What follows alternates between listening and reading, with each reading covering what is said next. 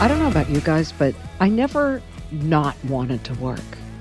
Is that correct English? I don't know. Okay. Well, the idea of a job was so glamorous to me. At age 12, I begged my mom to drive me into downtown Beverly Hills, my hometown, where I could apply as a stock girl at Fiorucci.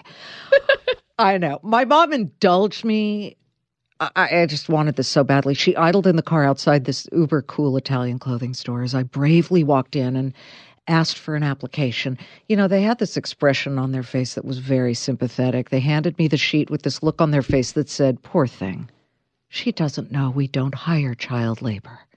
That was my big attempt, which failed spectacularly. I eventually worked in a 1-hour photo shop developing film. I worked at Camp Beverly Hills, which is not a camp, clothing store. Oh, yeah. And you might not know this. I babysat Tori Spelling. But as for an actual career, it's always been journalist, anchor, reporter. The same cannot be said of one of my dearest friends in the television news business. You've heard her giggling right now.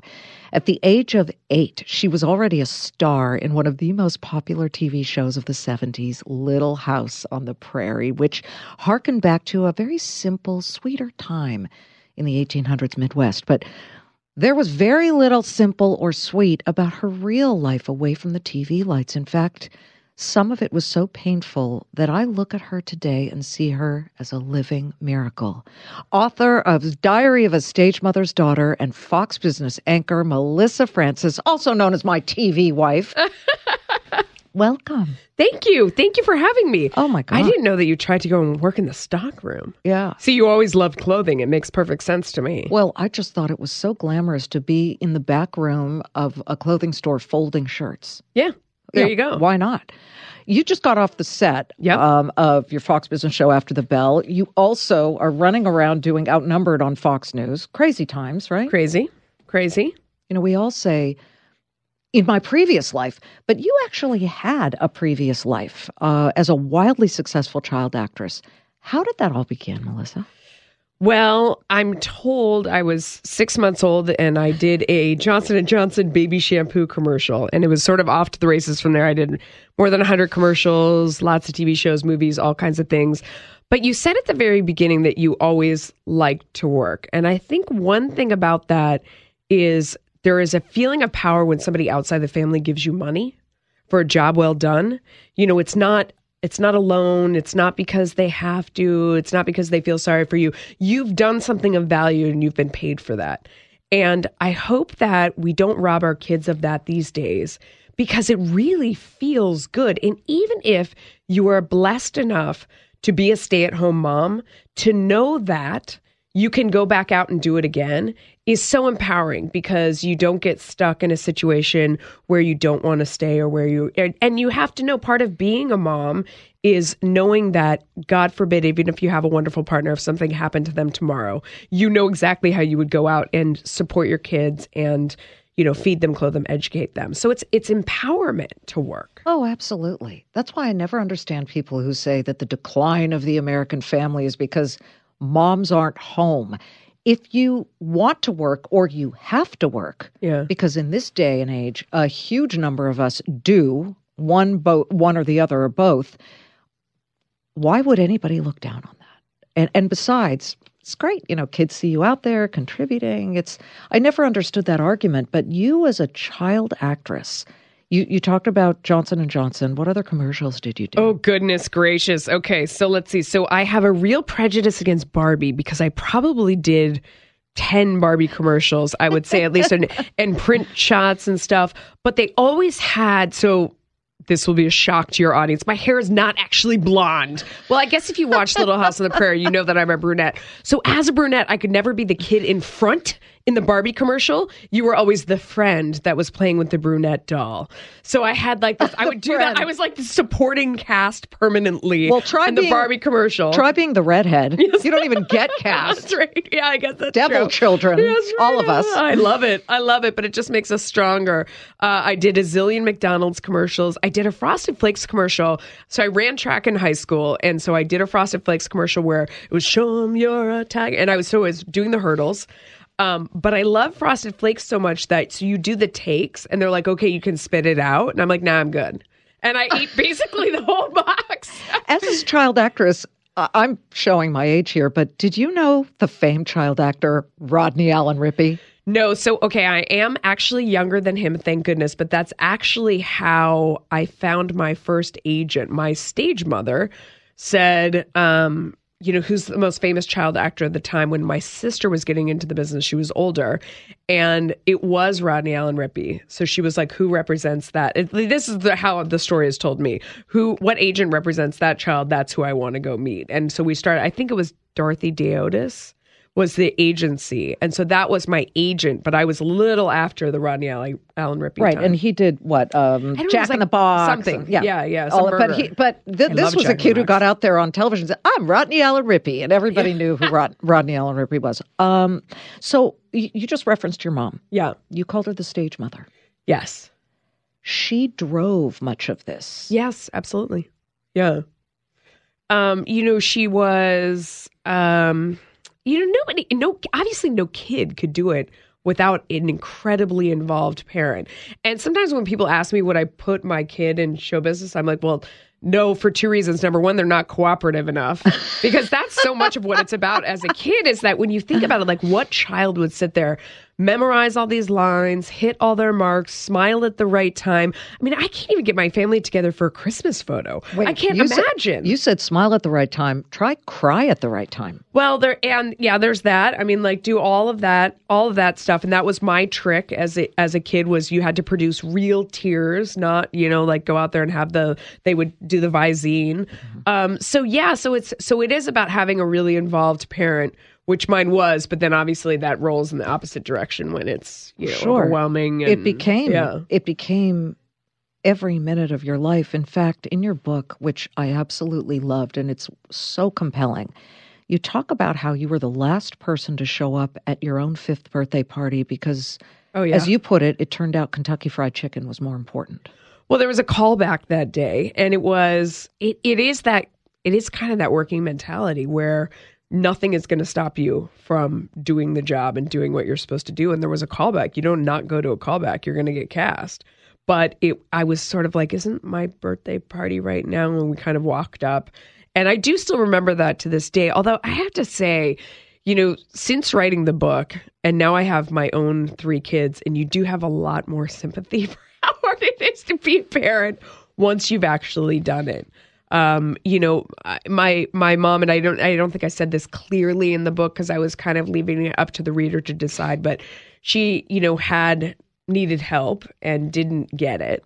And I think that one thing I've learned through my childhood and my adult life is that, there are a lot of people, and my sister had, mental health issues, that's genetic, you have it, but you have to seek help and you have to accept that help. And, when I became an adult, and I said to her, we can have a fresh start and I can forget everything that's happened in the past, but you have got to get help because I can't let you be around my in-laws and my future children. I hadn't had children yet unless you get help. And she didn't want to do that. You just referenced your older sister, Tiffany. It almost feels like darkness started to descend after an ice skating lesson that you both had one day. Well, it's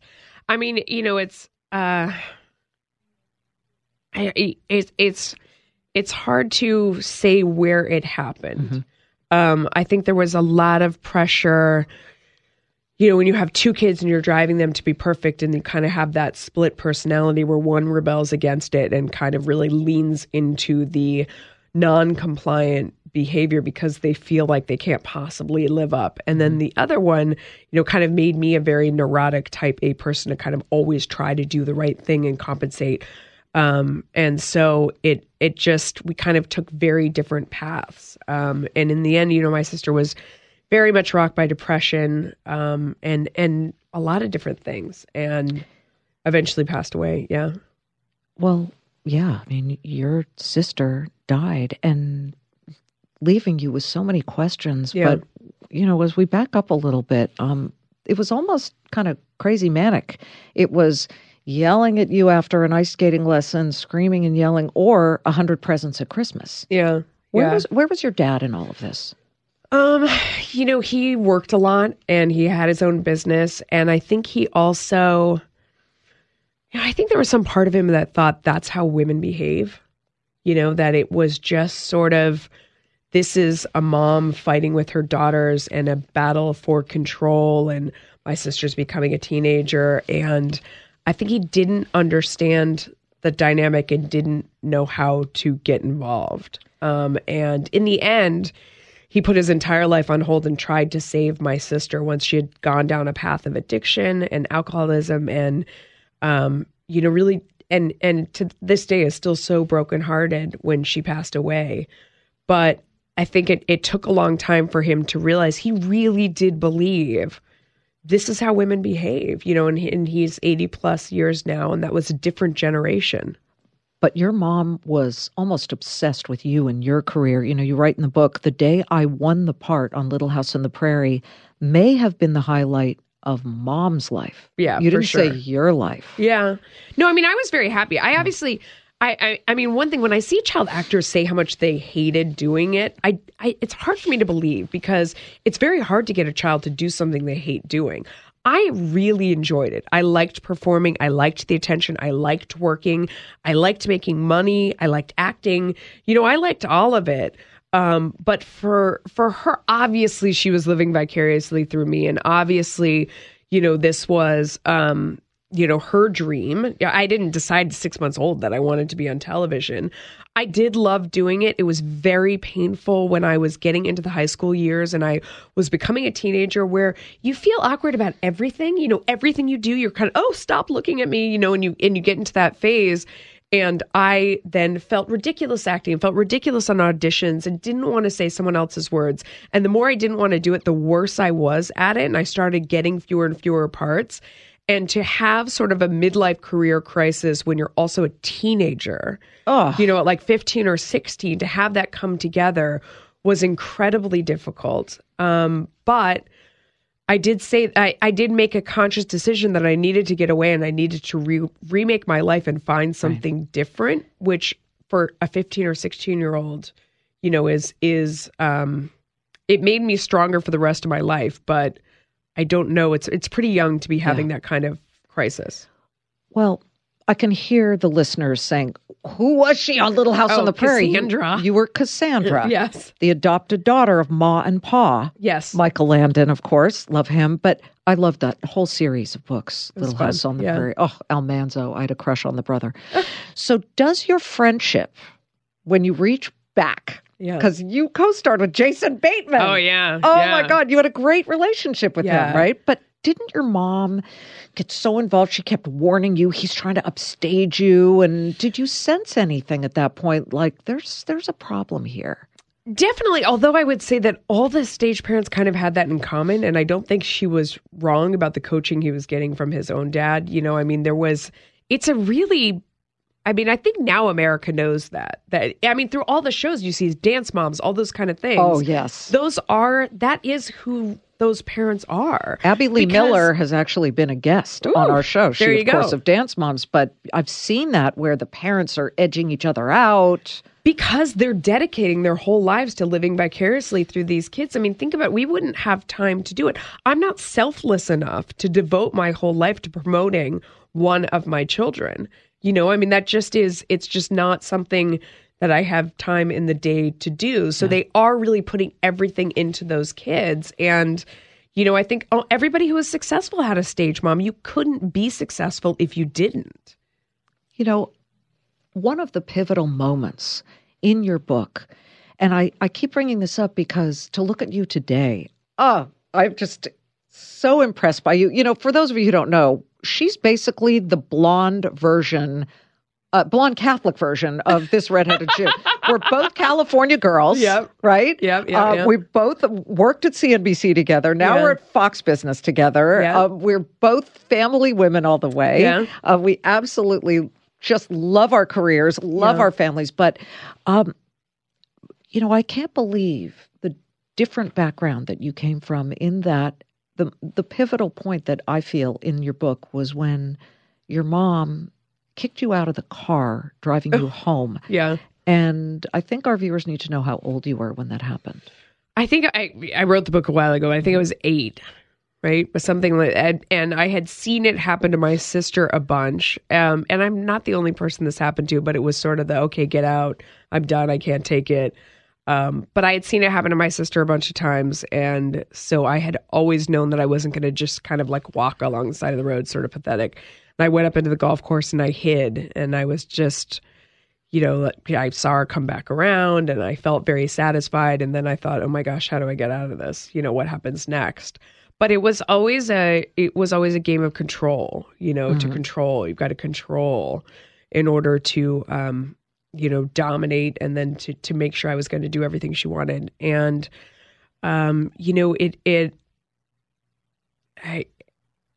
at the end, that can never end well. Right. I don't know how you don't see that when you're in it, that it can never end well. But you found your voice. I mean, it's amazing. People would die to get into Stanford University. You apply, you get in, but you also got into Harvard. Yes, I was the only one who ever went to Harvard against their parents' wishes.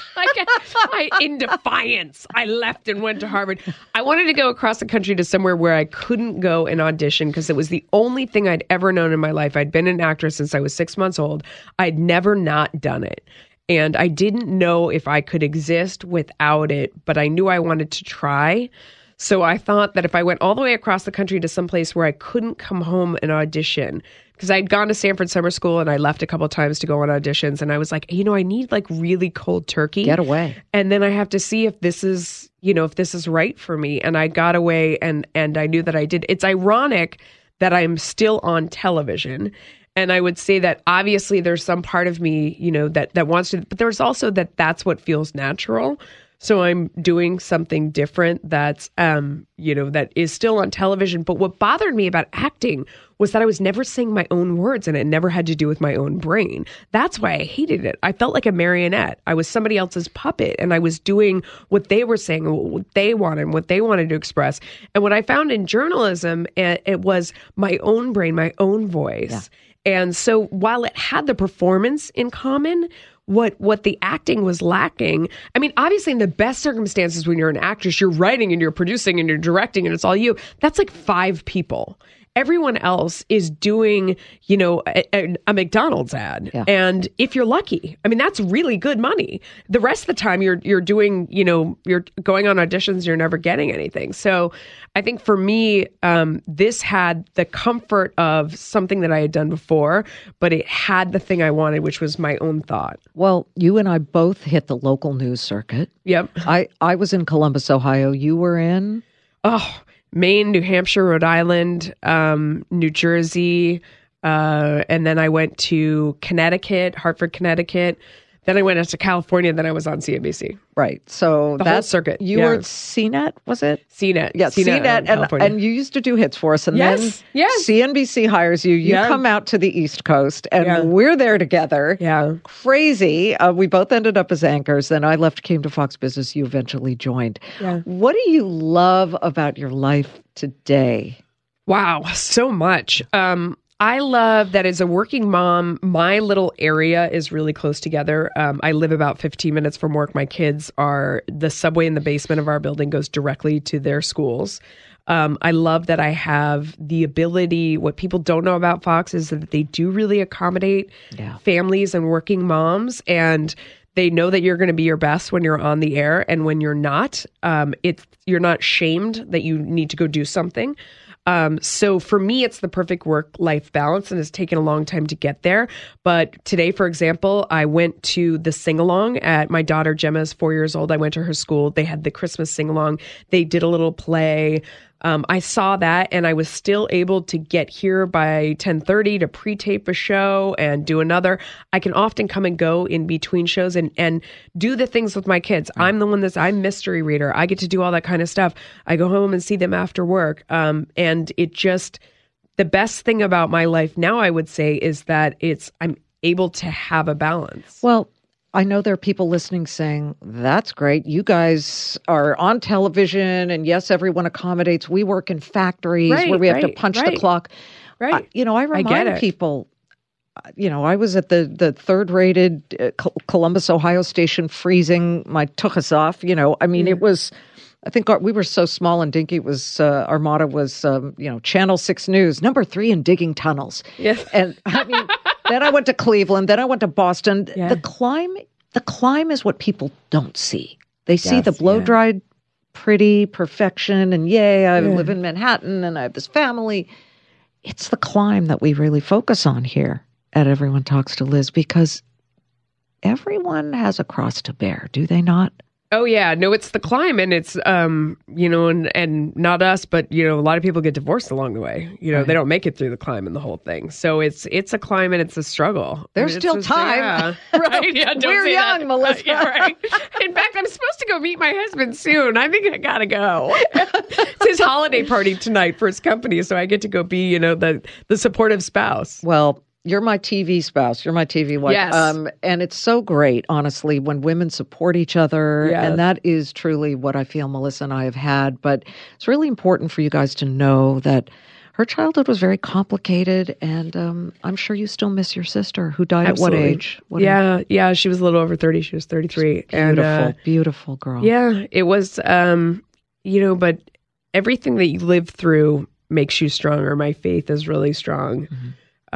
You live and learn, but it has been a long road, and that's part of why I wrote my book, because I wanted people to know that it is hard, and you're not the only one that's been through something. Everybody's been through. You look at somebody and you think they have it made, and you don't know that they've actually really struggled and had a lot of pain, and we're all human and we're all really flawed. But the choices that you personally have made have not always been easy. In fact, one of the final lines in your book is where you really thought about your relationship with your mom when she refused to get help or change.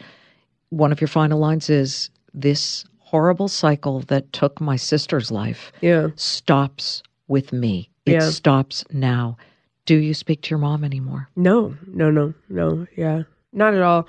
I mean, and again, it was all about, I can forgive anything, I can forgive, but you have to get help. You have to stop the cycle. And I see a lot of people, I've seen people in our business in really dysfunctional relationships with their parents still, or whether it's a partner or wherever it is, at some point I realized that I was never going to have children unless I resolved that, because I couldn't expose my husband and my children to insanity, and I had to be responsible for not bringing that actual textbook insanity into their lives, that I had to deal with my own business.